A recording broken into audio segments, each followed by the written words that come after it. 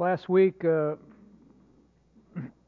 we considered a higher use of liberty. We're concentrating on 1 Corinthians 19 through 23. The central thought of the passage is that the Apostle Paul used his liberty in Christ to live his life according to his, not according to his own personal preferences and desires, but instead he used his liberty for a higher purpose, and he used it to enhance his ability to persuade unbelievers to come to faith in Christ. He used his liberty to give himself every possible edge in winning unbelievers to faith in Christ. So, just to review, we're not going to go over it all again, but just say, in the matter of eating meat that came from an animal that may have been sacrificed to an idol, here's what Paul did. This is what Paul says, 1 Corinthians 9.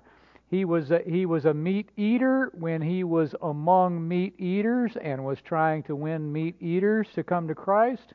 When he was a meat abstainer when he was among meat abstainers, in order not to put any kind of obstacle between himself and his intended audience, his target audience.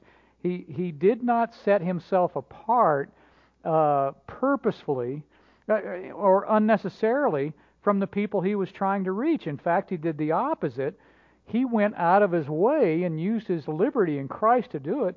He went out of his way to make himself as much as possible like the people he had been sent to reach with the gospel. Now, some Christians, and I say that,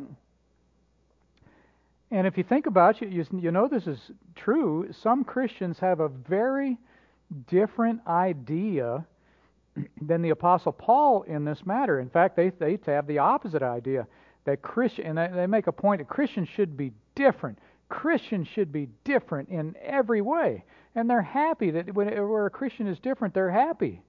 No matter what no matter what the difference is, it's a good thing. There should be a distinctively Christian way of dressing. There should be a distinctively Christian way of speaking. There should be a distinctively Christian way of whatever, how you wear your hair and everything. There should be a distinctively Christian way to do these things. And kind of to take an extreme example, just so you can see that it's true, the Amish or Mennonite communities.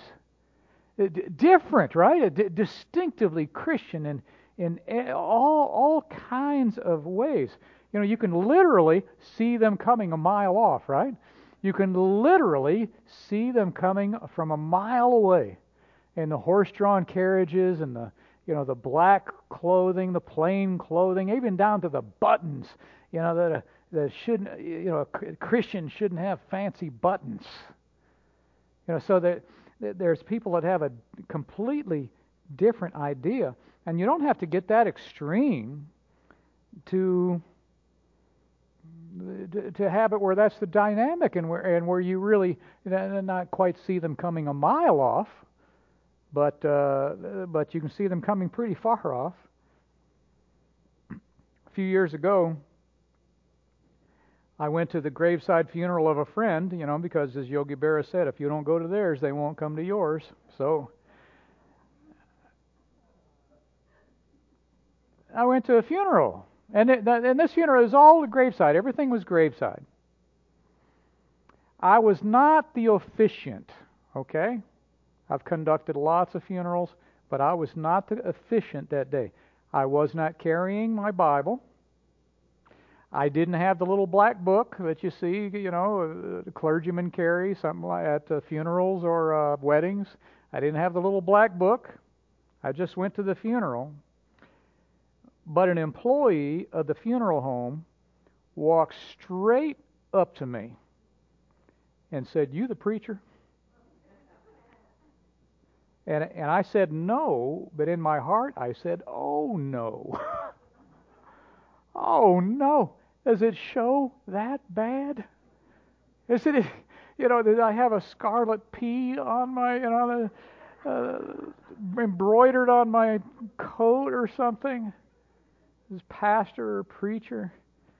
And there are Christians who think, well, that's great. That's as it should be. That's just as it should be. We should be distinctively different in all kinds of ways from those who are in the world. But they think that's great. But you know what? That's not great if we're taking our example from the Apostle Paul, from this passage we read last week. I'm going to read it again. Paul says, "For though I am free," this 1 Corinthians 9:19, "for though I am free from all, I have made myself a servant to all, that I might win more of them. To the Jews I became as a Jew in order to win Jews. To those under the law I became as one under the law," in other words, like a Gentile, "though not being myself under the law, that I might win those." I'm sorry. To the Jews I became as a Jew in order to win Jews. To those under the law as a Jew. I became as one under the law, though not being myself under the law, that I might win those under the law.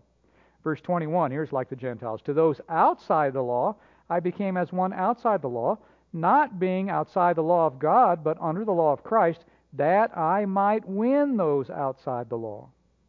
To the weak I became weak, that I might win the weak. I have become all things to all people, that by all means I might save some. I do it all for the sake of the gospel, that I may share with them in its blessings." And when you're studying the Bible for yourself, one of the things to do is to look for repeated words and phrases. Look for repetitions. It's a key. A lot of times, it's a key to what a passage is getting at. It's one of the things you want to do. Did you catch anything in those verses, those 5 verses? Did you catch anything in the way of repeated phrases? I wondered if you would catch it last week. I didn't say a word about it last week when we were kind of taking a different emphasis on the passage.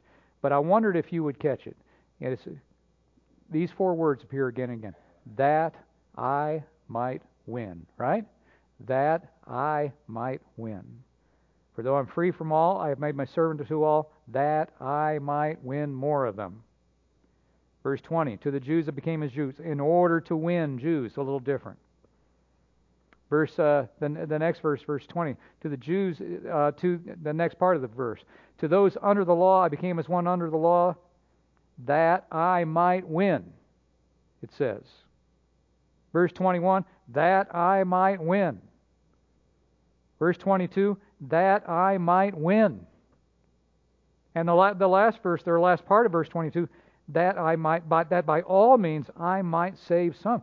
It's I thought you would pick up on it because it's, for one thing, it's just so clear.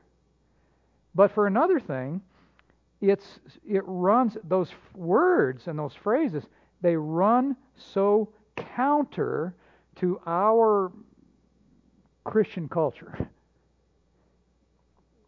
In other words, what I mean is that we would never talk that way. We don't talk that way.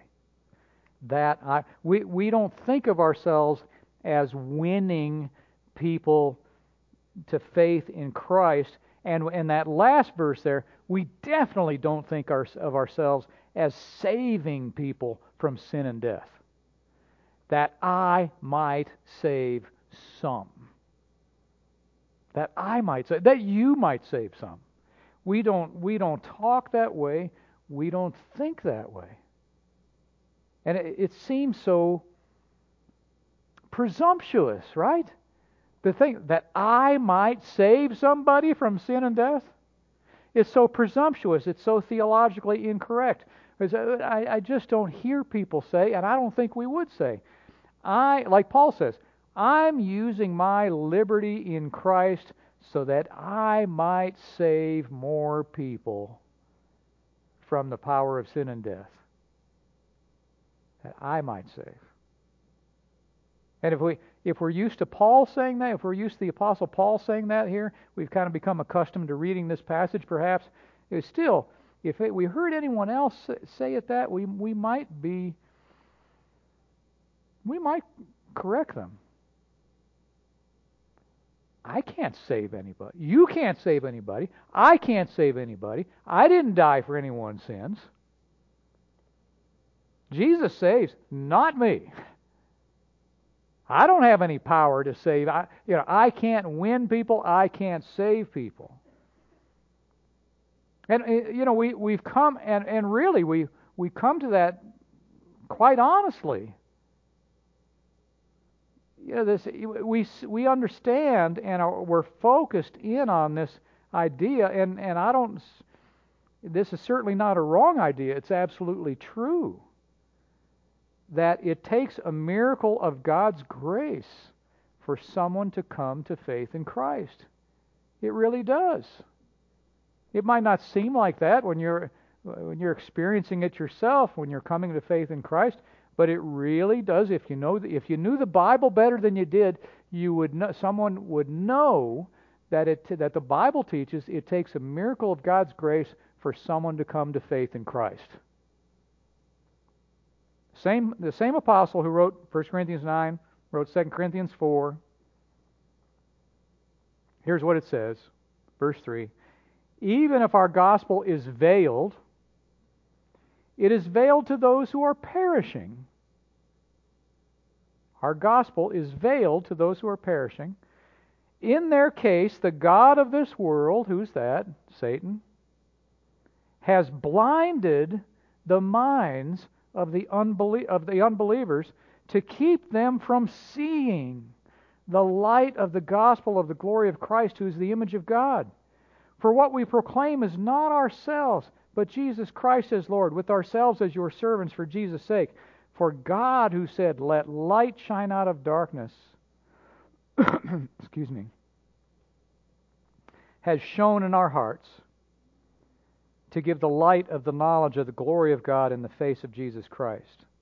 So according to that passage, why don't unbelievers see, as Jesus says, with eyes to see?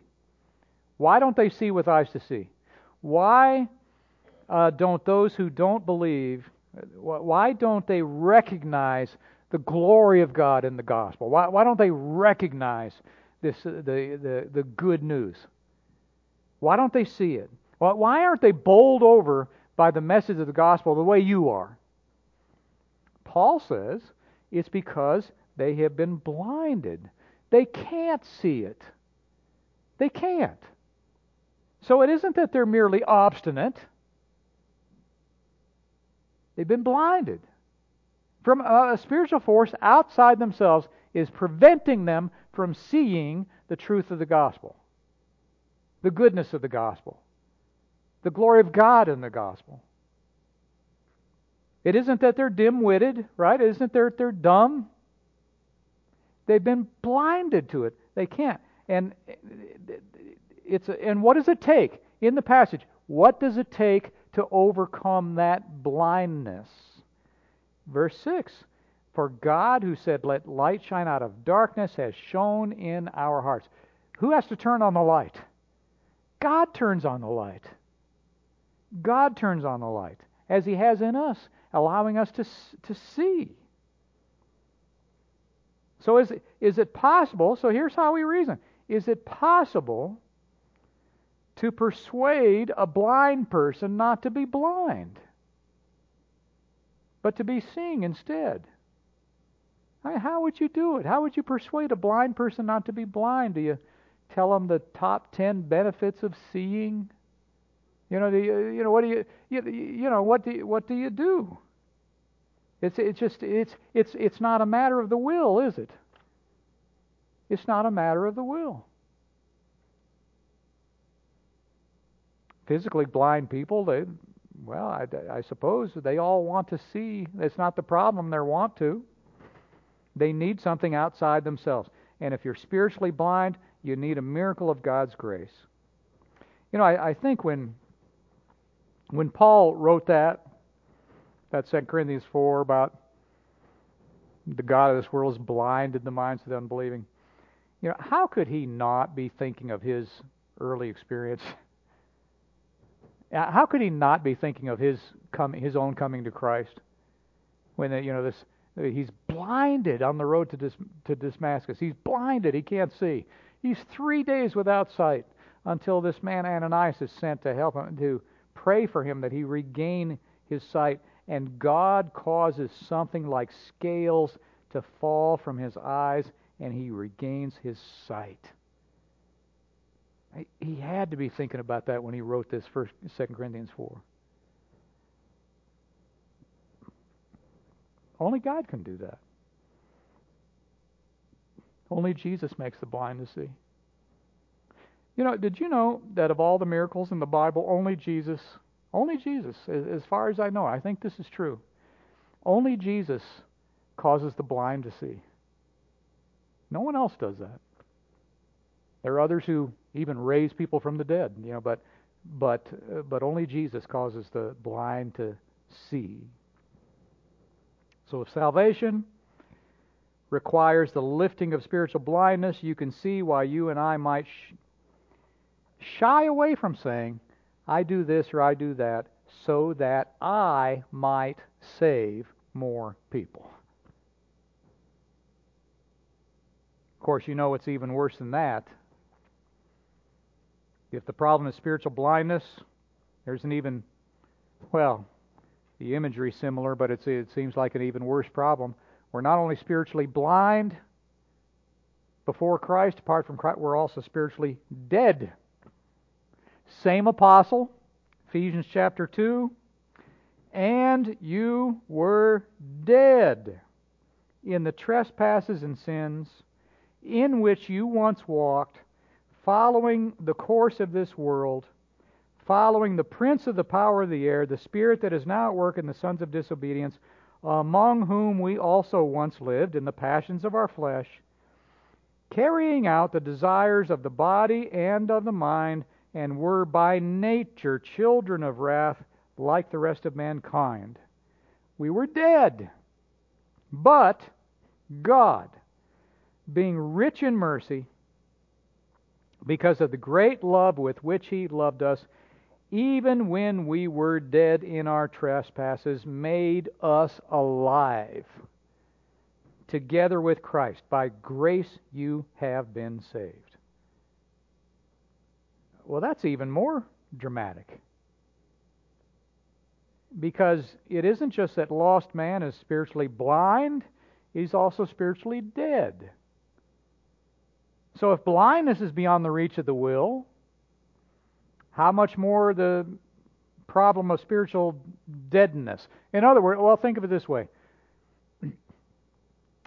You persuade the blind to not be blind anymore, to be seeing. I'll persuade the dead not to be dead anymore. Which one of us has the harder job? They're both impossible, aren't they? You can't, what would you do to persuade the dead not to be dead anymore? Top 10 benefits of being alive? They can't respond. That's the whole point of being dead. They can't respond. And in the Ephesians 2 passage, it's the same. What is required to fix the problem of spiritual deadness? But God, being rich in mercy, right, made us alive. The same way. It takes God to cry out, Lazarus, come forth, and the dead man has to obey. So, we see that salvation really is a miracle of God's grace. If you, sitting here, if you personally have come to see your need for a Savior, why is that? It's because God has opened the eyes of your heart to see that. If the gospel does not sound like foolishness to you, but rather it sounds like the power of God for salvation, why is that? It's because a miracle of God's grace has taken place in you, so that you can see that, you can embrace it, you've been made alive to the gospel, to the truth. If your heart thrills at the gospel, if the good news is the best news you've ever heard or think you ever could hear, why is that? You would not have come to that if God had not performed this miracle of God's grace in you. Those He predestined, It's Romans 8. Those he predestined, he also called. Those whom he called, he also justified. Those he justified, he also glorified. It's God from beginning to end. And so you can see why we might recoil at the suggestion that one person has any, what should we say, any necessary role in the salvation of someone else.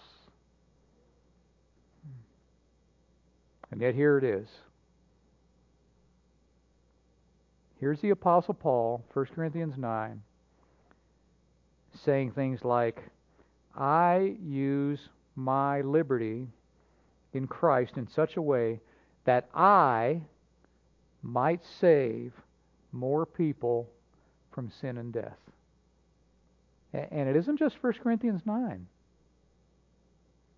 Here's 1 Corinthians 7:16. How do you know, wife, whether you will save your husband? He's speaking to believing wives of unbelieving husbands. How do you know, wife, whether you will save your husband? How do you know, husband, whether you will save your wife? So there Paul is saying, you can't assume somebody's going to be saved just because you set out to save them, but still, look at the language. It's the same, isn't it? Look at the language. The possibility is there. He's willing to speak of it this way, that a believing wife, might save her husband. And an unbelieving husband might save, or a believing husband might save his unbelieving wife. And that's just how he puts it. Romans 11, verse 13 and 14. Now I'm speaking to you Gentiles, Paul says, I'm speaking to you Gentiles. Inasmuch then as I am an apostle to the Gentiles, I magnify my ministry in order somehow to make my fellow Jews jealous and thus save some of them. Subject of the sentence is I. The meaning is, I, the Apostle Paul, he says, I hope to make my fellow Jewish brothers jealous by spreading the gospel among the Gentiles, that I might save some of the Jews. That I might save them. Jude 23 commands us, and have mercy on those who doubt, save others. There's a command to you and to me. Save others. Save some people by snatching them out of the fire. To others show mercy with fear, hating even the garment stained by the flesh. We just don't talk like that. You just don't hear Christians say things like, and let me put it in a way that we might talk, even though we don't. There's a guy at work I'm really trying to save. Please pray for my witness there, because there's a guy at work I'm really trying to save.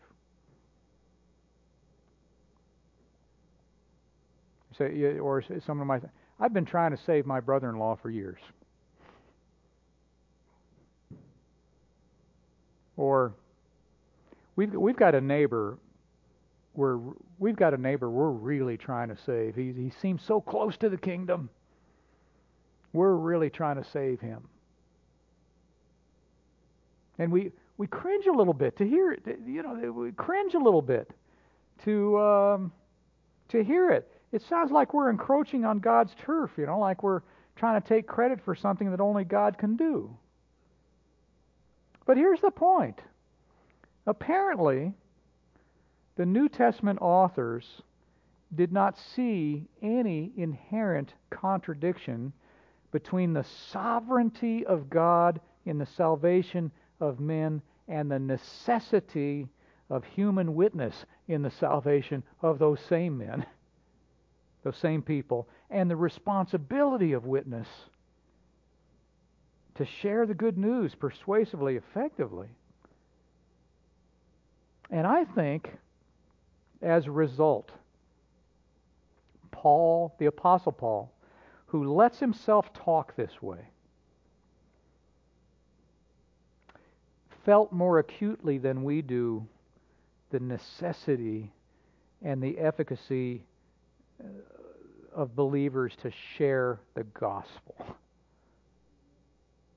That we have to, or people won't be saved.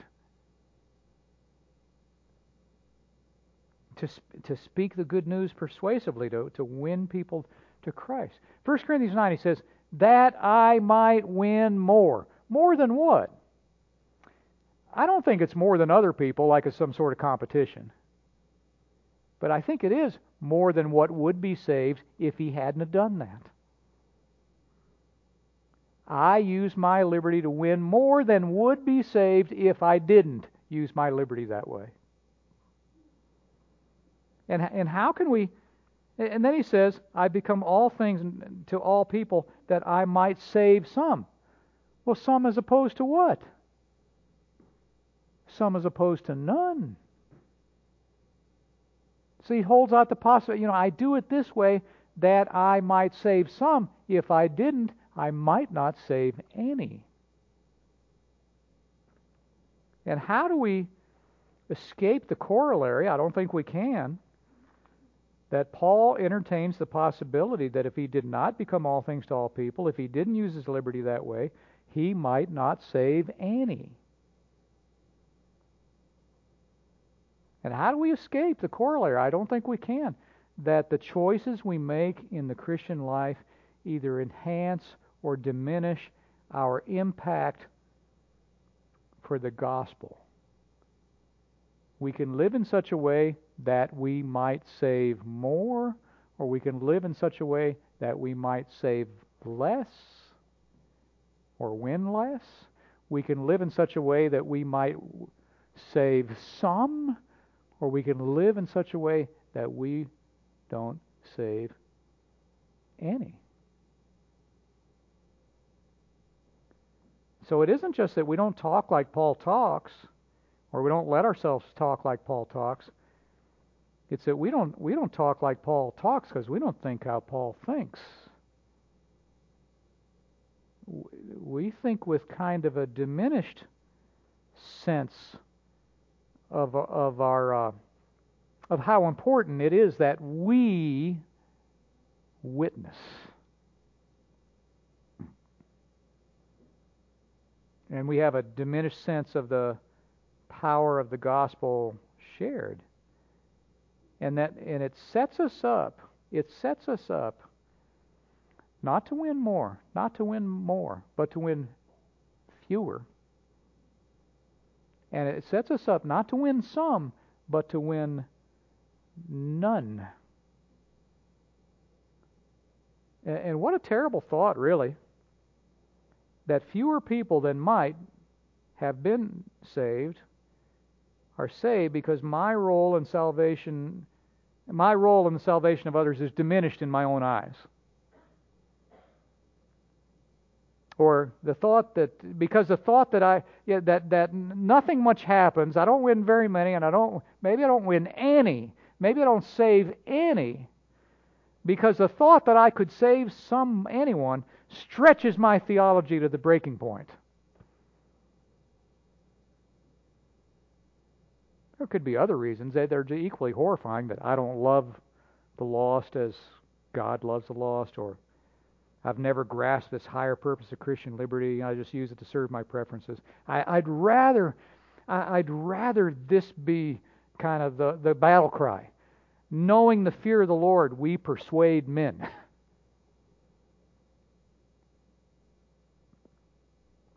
Well, how does the sovereignty of God in the salvation of men, chosen from before the foundation of the world, set apart from our mother's womb, how does the sovereignty of God in salvation go together with how shall they be saved if nobody tells them? How does that go together? Well, I've got a master's degree in theology, Dallas Seminary, and I'll tell you what, When you tell me, we'll both know how those go together. But I just know they do. I know they do.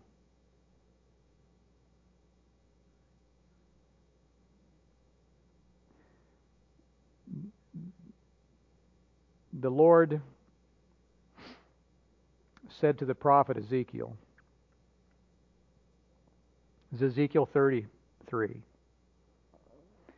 Son of man, speak to your people and say to them, if I bring the sword upon a land, and the people of the land take a man from among them, and make him their watchman, and if he sees the sword coming upon the land and blows the trumpet and warns the people, then if anyone who hears the sound of the trumpet does not take warning, and the sword comes and takes him away, his blood shall be upon his own head. He heard the sound of the trumpet, and he did not take warning. His blood shall be upon himself.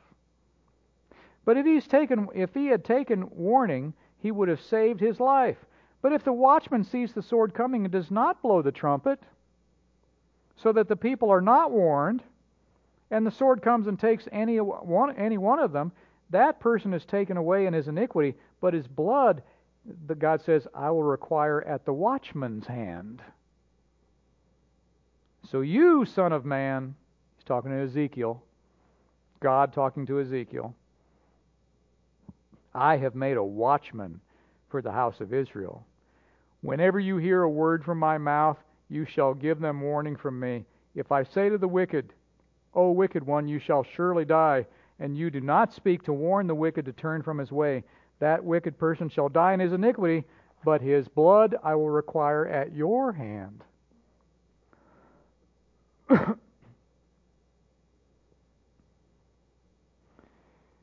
But if you warn the wicked to turn from his way, and he does not turn from his way, that person shall die in his iniquity, but you will have delivered your soul.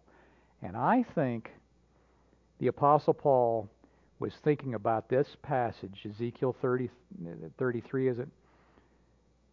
Ezekiel is Israel's watchman when he refocused his ministry on the Gentiles, turning away from the Jews who not only didn't believe but rejected him every way, opposed him every turn, even going so far as to plot to kill him. Because listen to what Paul says, Acts 18. When Silas and Timothy arrived from Macedonia, Paul was occupied with the word, testifying to the Jews that the Christ was Jesus. And when they opposed and reviled him, he shook out his garments and said to them, this is quoting Ezekiel, I think, your blood be on your own heads. I'm innocent. From now on, I will go to the Gentiles.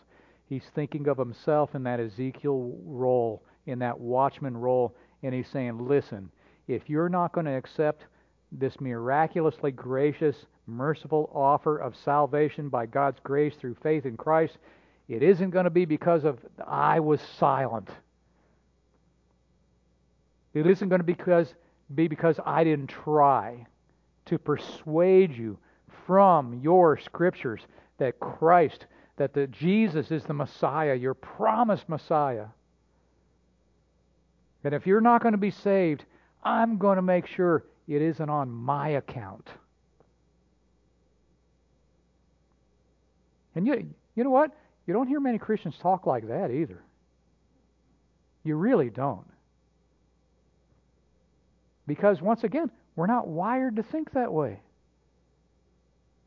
Why didn't God save them? It's because they weren't chosen from before the foundation of the world. God in His sovereign grace didn't save them.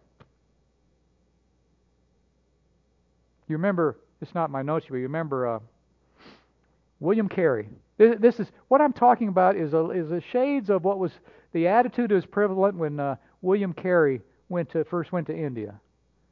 He's talking about taking the gospel to India, where they don't know the gospel. They don't have the gospel.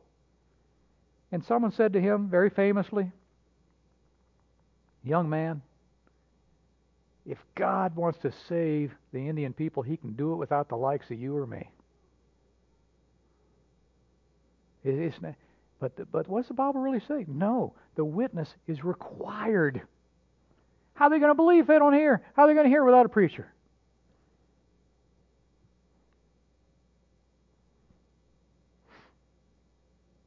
But we don't. It's terrifying to us, really, that we could be complicit in someone not being saved because we were silent. But Paul says that's a possibility, and I'm not going to let it happen to me. When I became, this reminds me of a conversation I had not long after I became a believer, 1974.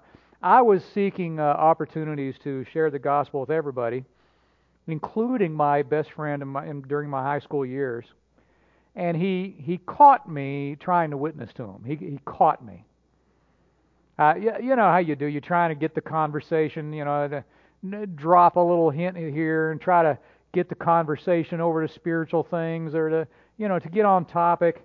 And he caught me at it. He recognized me. He said, "You're trying to witness to me." And he was offended. And the reason he was offended because I apparently thought he was not a Christian. "You don't think I'm a Christian." He was upset. He was offended. And he was what I would later come to think of as like a fire insurance Christian, right? He is someone who, way back when in his ancient history, he did something. He raised his hand, or he went forward in church service, or he got baptized, or he jumped whatever hoop they had for him to jump through. But it was ancient history, but it all got settled, all that Jesus stuff, all that salvation stuff. But it wasn't. But in his manner of life, we were best friends in high school. Let's say he was a Christian, but not so as you could tell. And I was not a Christian, so as you could tell. Well, this witnessing, sometimes just goes completely wrong, right?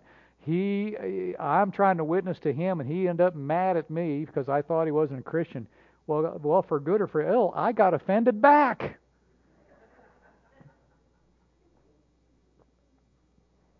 And what I got mad about was right what we're talking about. I said to him, "This really happened. This sounds like it didn't happen. It sounds apocryphal, but it really happened just about this, pretty much this way. I think I remember it very well." He said, "Well, you don't think I'm a Christian." He's mad. "You don't think I'm a Christian." And I said, "Well, what do you mean all this time you've been a Christian?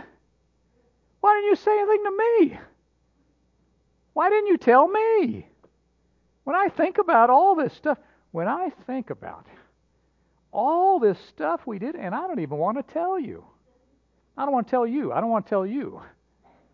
Dangerous stuff. Dangerous stuff. I don't even want to tell you how fast, going down Charles Severs Boulevard next to the river there, where you're going to go home in a little while, racing down next to the river in a jalopy that was, we're going so fast this thing is shaking apart like it's the Apollo on re-entry. It's like, what if we'd have blown a tire? And we're doing all this crazy, dangerous things, and you're saved, I'm lost. We got different, I had a lot more stake than you did. Why didn't you tell me? And it got rather uncomfortable for him. It really did. I don't want anybody to ever say to me, and this is an example of thinking like Paul thinks, that we're not used to thinking this way. I don't want anyone to even want to say to me someday, "Why didn't you say anything to me?" Or, "How long were we neighbors?" Or, "How many years did we work together side by side?" Or, "I thought we were friends, right?" And there wasn't any place to maybe mention that apart from Christ, I'm hopelessly lost and under God's righteous wrath.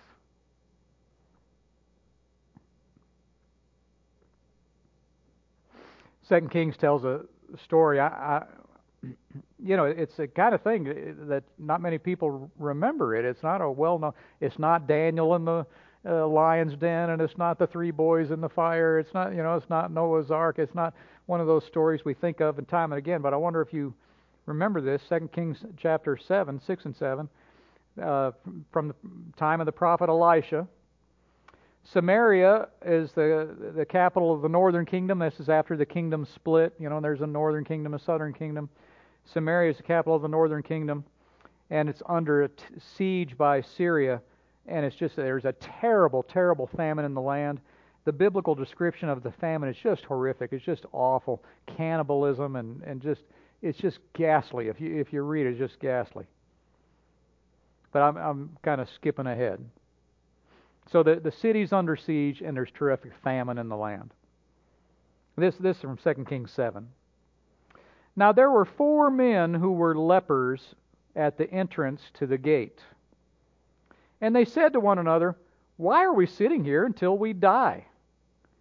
If we say, 'Let us enter the city,' the famine is in the city, and we shall die there. And if we sit here, we die also. So now come, let us go over to the camp of the Syrians. If they spare our lives, we shall live. If they kill us, we shall but die." So they arose at twilight. Nothing to lose, right? So they arose at twilight to go to the camp of the Syrians. But when they came to the edge of the camp of the Syrians, behold, there was no one there. For the Lord had made the army of the Syrians hear the sound of chariots and of horses, the sound of a great army, so that they said to one another, "Behold, the king of Israel has hired against us the kings of the Hittites and the kings of Egypt to come against us." So they fled away in the twilight and abandoned their tents, their horses, their donkeys, leaving the camp as it was, and fled for their lives. And when these lepers came to the edge of the camp, they went into a tent and ate and drank, and they carried off silver and gold and clothing and went and hid them. Then they came back and entered another tent and carried off things from it and went and hid them. Here's the kicker. Verse 9. They said to one another, "We are not doing right.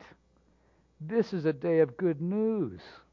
If we are silent and wait until the morning light, punishment will overtake us. Now therefore come, let us go and tell the king's household." Here's just the comparison. We are like lepers who were under the sentence of death, but by God's grace and God's mercy have found unimaginable riches in Christ. And we can immerse ourselves in church life. We can isolate ourselves in Christian subculture, going from tent to tent, sating ourselves with the food, pillaging the riches for ourselves. But if we do it that way, we are not doing right. Because this is a day of good news. And we can't remain silent. We really can't remain silent. If we take the Scripture at face value, if we don't tell, some won't be saved.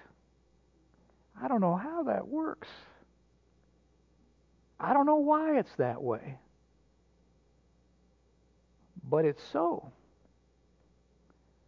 So we have to go and we have to tell. Someone went and someone told us.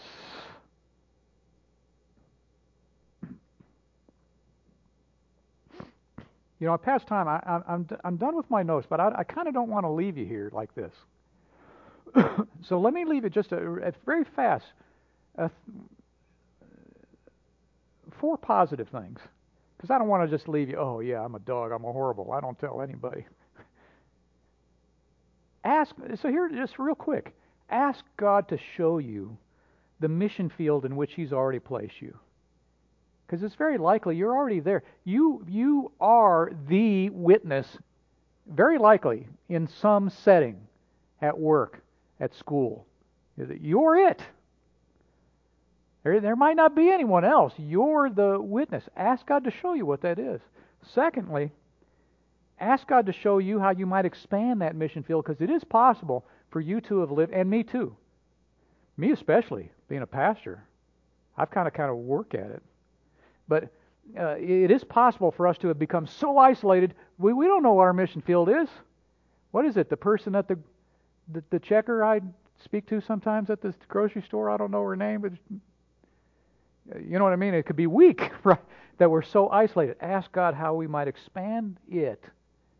It's a perfectly legitimate thing for you to decide to do something, not because you enjoy it or don't enjoy it, because there's going to be people there you can meet that don't know Christ.